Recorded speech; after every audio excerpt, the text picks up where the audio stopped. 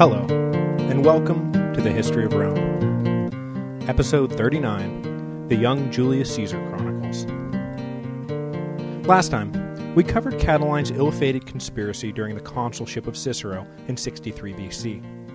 This week, I want to backtrack a bit and fill in some of the gaps on our way to the formation of the alliance between Pompey, Crassus, and Julius Caesar in 60 BC, now called the First Triumvirate. In the aftermath of Spartacus's slave revolt, Pompey and Crassus had served as co-consuls, and though they functioned well enough publicly, personally, they were bitter rivals. Or at least Crassus was bitter rivals with Pompey. I'm not really sure how much thought Pompey ever gave to Crassus. After their shared consulship, they were glad to be rid of each other. It was not until a decade later that they were brought together again, this time by a man who would soon be consul himself and desperately needed allies in his coming flame war with the Senate, Gaius Julius Caesar. And when I say fill in some gaps, it turns out what I really meant is write a sprawling, double-length episode on Caesar's early career. Gaius Julius Caesar was born in 100 BC into the ancient patrician Julii family. Though the family traced their lineage back to Aeneas, and thus to the goddess Venus herself, they had, in recent generations, fallen on hard times. While they always maintained respectability, they had long since passed to the margins of Roman political life.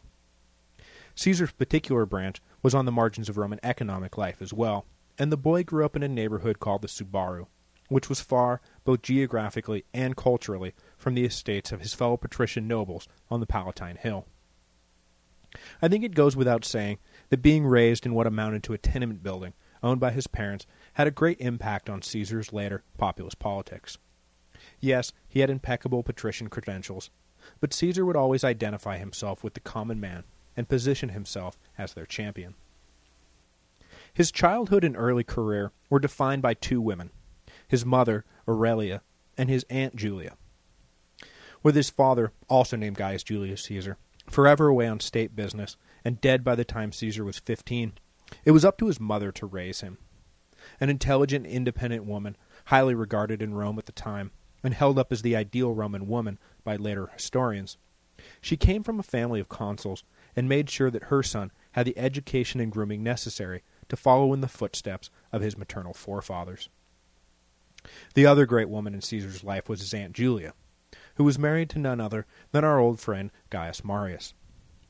The marriage had been a boon to both families, as Marius needed patrician endorsement to keep his political career moving forward, and the Julii needed the money and fame that Marius brought with him.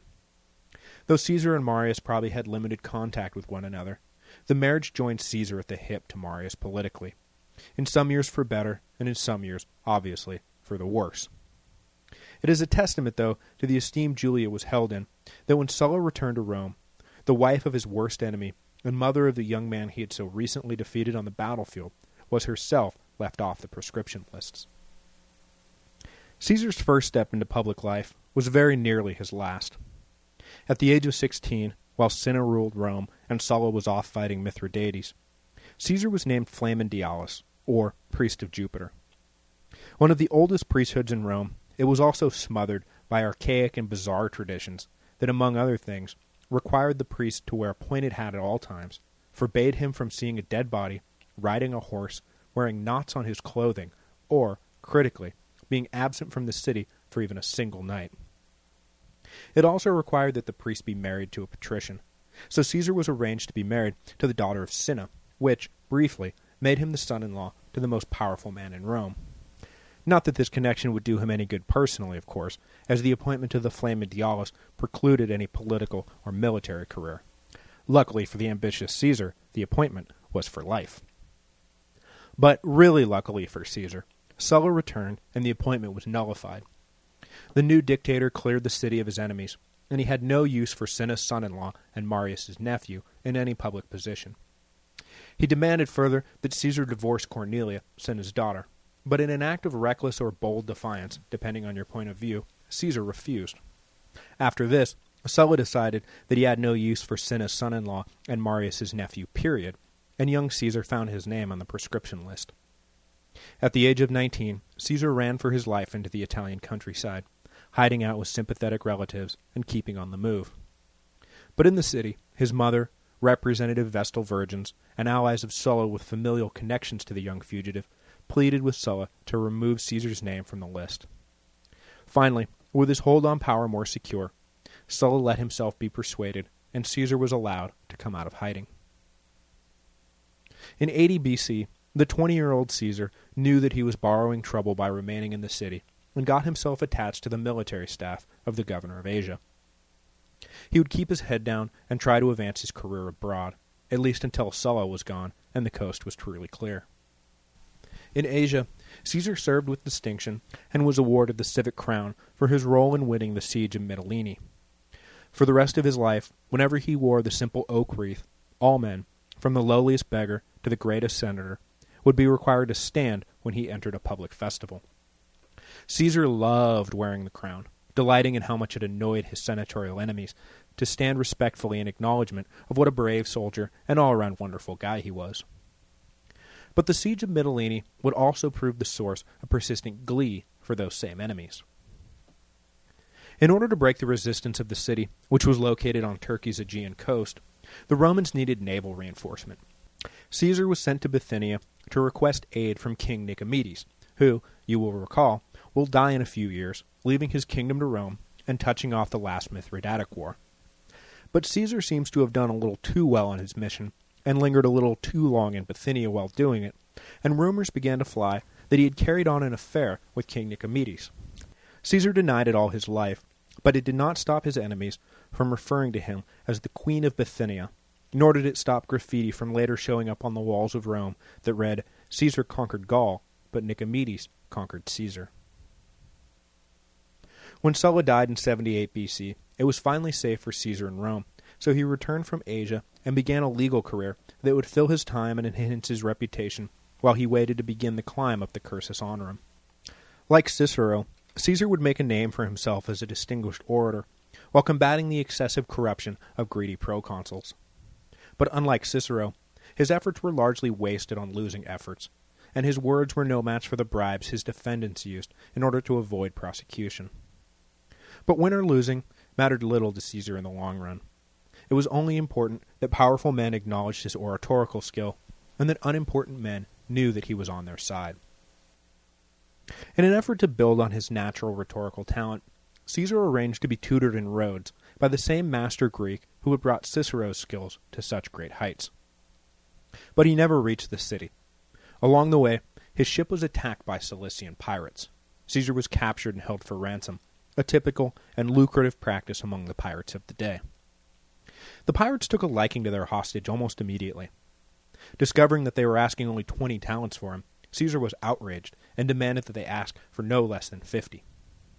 The pirates agreed to this humorous demand, and Caesar sent away a few of his slaves to collect the money. For the next 40 days, Caesar lived with the pirates, never once showing any sign of the terror the pirates were used to seeing in their victims. He ate his meals with them, participated in athletic contests, demanded that they keep it down while he was trying to sleep, and generally acted as if the whole affair was no big deal. He also joked that when he was free, he was going to raise a fleet, come back, and crucify the whole lot of them. They laughed, of course, but when the ransom was paid and Caesar was let go, he immediately raised a fleet and did just that. He returned to his place of capture, sacked the hideout, and mercilessly crucified his former captors. Well, I shouldn't say mercilessly. He did slit their throats before posting them on the cross.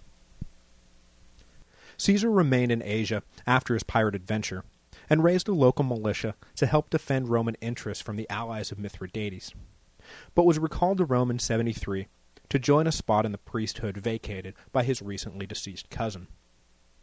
Unlike the restrictive Flamma Dialis, this new priesthood carried with it no arcane restrictions, and in the same year, Caesar was elected military tribune, his first official step in the Cursus Honorum.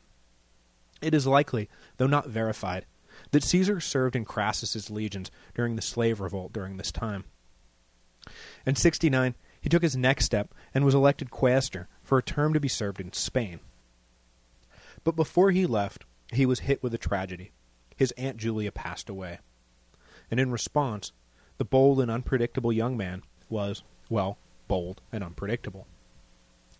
It was customary for the head of the household, Caesar in this case, to deliver a funeral oration in the Forum for the deceased matron. But Caesar took things one step further. Since the reign of Sulla, Gaius Marius had been legally declared persona non grata in Rome, and his likeness was banned from the public sphere. But funeral processions of noble women usually included a depiction of their husbands. Caesar never hesitated, and marched through the streets of Rome at the head of a column that bore with it images of Gaius Marius, images that had not been seen publicly for more than a decade.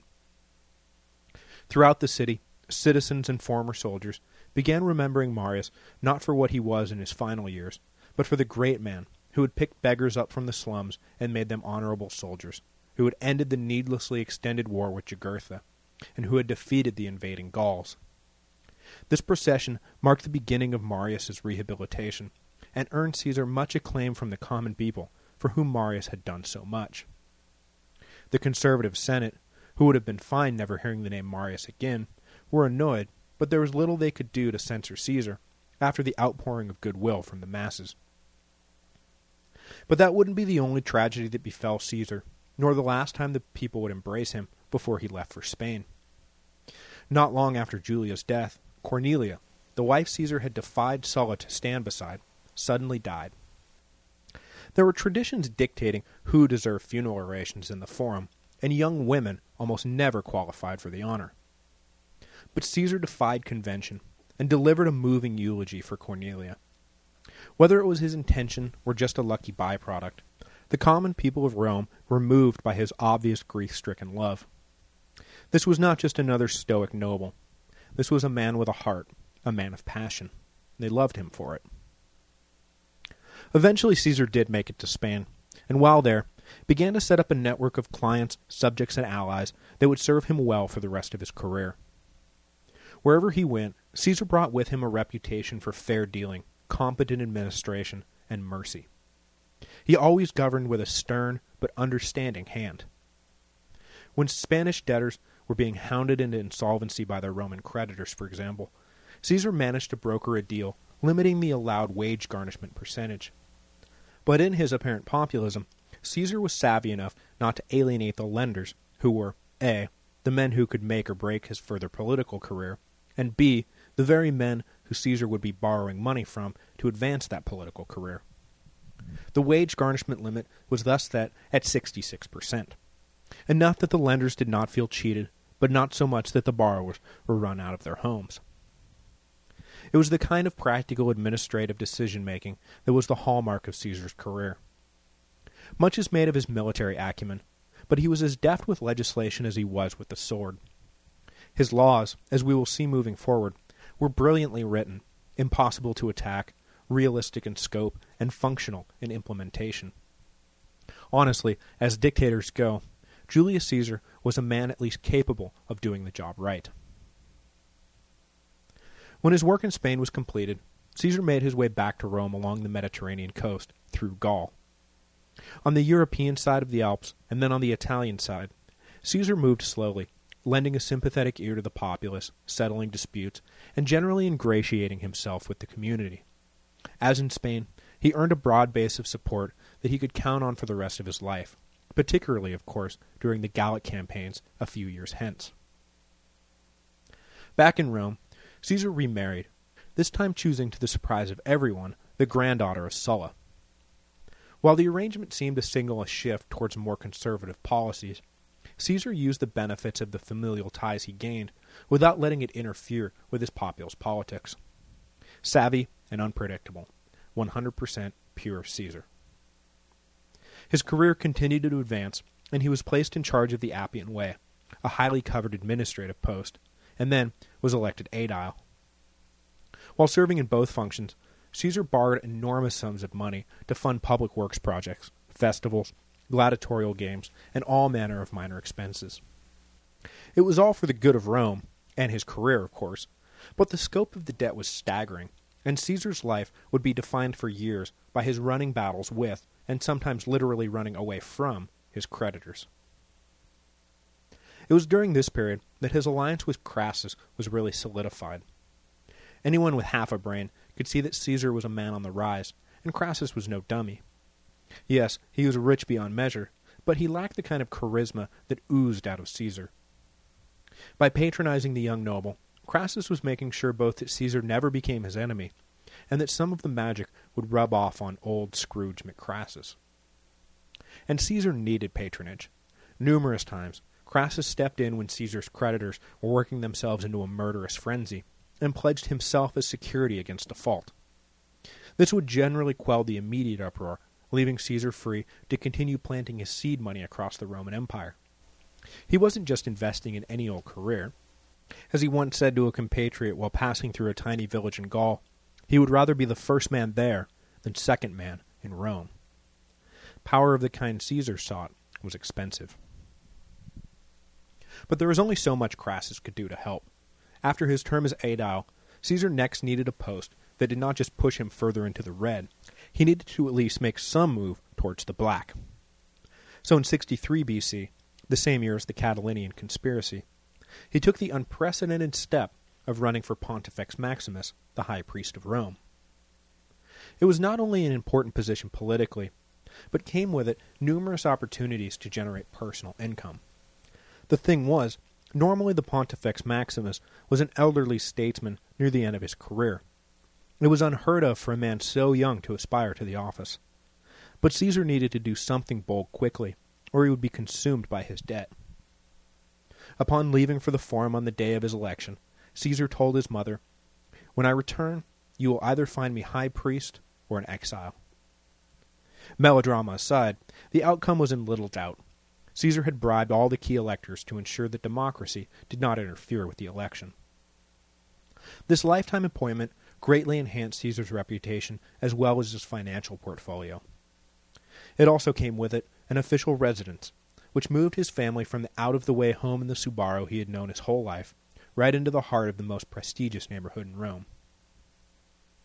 But the office of Pontifex Maximus was part-time at best, and did not preclude the office holder from pursuing military or political office. So later in that same year, Caesar ran for and won a praetorship, leaving him one step away from the highest office in Rome. Throughout this period, in his role both as high priest and praetor, Caesar openly supported the allies of Pompey in the Senate and popular assemblies. Pompey was wrapping up his eastern campaigns and sending home instructions that his conquests needed to be ratified and that his veterans would need land upon their return to Italy. Caesar had already distinguished himself as one of the few senators to support Pompey's grant of Mediterranean Imperium to fight the pirates a few years earlier, and spent his time now backing whatever Pompey indicated he required. With his eye on the consulship, and his dreams of reforming practically everything about the way the empire was administered, Caesar was keenly aware of the need for powerful friends. His populist stances and obviously high ambition had won him no friends in the Senate. If he was going to do half of what he planned, he would need a way to blunt the obstructionist senators. Caesar recognized Pompey as the perfect ally, a wildly popular general who made the Senate as queasy as Caesar seemed to make them. By supporting Pompey now, Caesar hoped that when the general came home, the favor would be returned. When his praetorship ended, Caesar was named proconsular governor of Hispania Ulterior, or Further Spain, a province that hugged the southern coast of Spain from roughly modern-day Valencia to the Atlantic. The governorship was a turning point in Caesar's career. It gave him his first crack at true military command, which, as you can imagine, he excelled at brilliantly. But it also set him up in a position to really make some money. Governorships of the provinces during this period was seen by most Roman politicians as their reward for the sacrifices and financial investments they had made on behalf of the state over the course of their careers. The personal milking of the provinces was not a scandal unless it reached egregious proportions. It was one of the things Caesar intended to change if he was ever given the chance. Anyone who thought about it could see that the annual arrival of some new governor who planned to make himself rich on the backs of the provincials was not a sustainable practice. Eventually, the cow would be milked dry. But, while it was something Caesar intended to change, he had major debts to worry about. So upon arrival, he promptly picked a fight with the hill tribes in the west that had never been fully pacified and drove them off, seizing the lucrative silver mines they controlled at the same time. This meant more revenue for the state, massive amounts of cash for Caesar himself, and Bonus, territorial expansion for the empire, the thing that triumphs are made of. And upon completion of this little war in Spain, Caesar demanded just that. The Senate had no desire to grant Caesar his triumph, but there was no denying what he had accomplished. But Caesar further indicated that he intended to run for the consulship that year as well. The prospect of the wildly popular Caesar returning in triumph from Spain and immediately taking the reins of power petrified the Senate. But what could they do? Into this dilemma stepped Cato the Younger, leader of the conservative faction in the Senate, defender of Republican virtue, and implacable foe of Caesar, who proposed a way to at least hold off Caesar's consulship. In order to qualify for candidacy, a man had to be physically present in Rome. But if a returning general entered the city before his triumph, the honor was nullified and the great victory parade cancelled. As Caesar waited at Rome's gates, Cato did everything in his power to put the triumph off until after the deadline for candidate filing. Caesar asked for an exception to the rule, but the request was denied. Cato went so far as to filibuster all business on the final day of the senatorial session to prevent the triumph from being scheduled prior to the deadline. Cato left that evening feeling quite satisfied with himself. Surely vain Caesar would not pass up an opportunity for a triumph, which may only come around once in a lifetime, just to run for an office he was destined to win anyway. Imagine his shock when Caesar, bold and unpredictable Caesar, abandoned his opportunity for a triumph and entered the city. He would stand for election that year, an election he would win handily to serve as consul of Rome in 59 BC. Next week, we will delve into Caesar's eventful term in office, the reforms he tried to implement, and the reforms the Senate did everything in their power to block. But Caesar's support of Pompey did indeed pay off, and his long-standing relationship with Crassus was formalized in a secret pact to push forward the aims of all three men. The secret pact did not remain secret for long, though, for when Caesar stood before the popular assembly in order to bypass the opposition Senate, he was flanked by both Pompey and Crassus. It was instantly clear that the three most powerful men in Rome were working together, and as the masses cheered, the Senate cringed. How in the world could they stop this political juggernaut?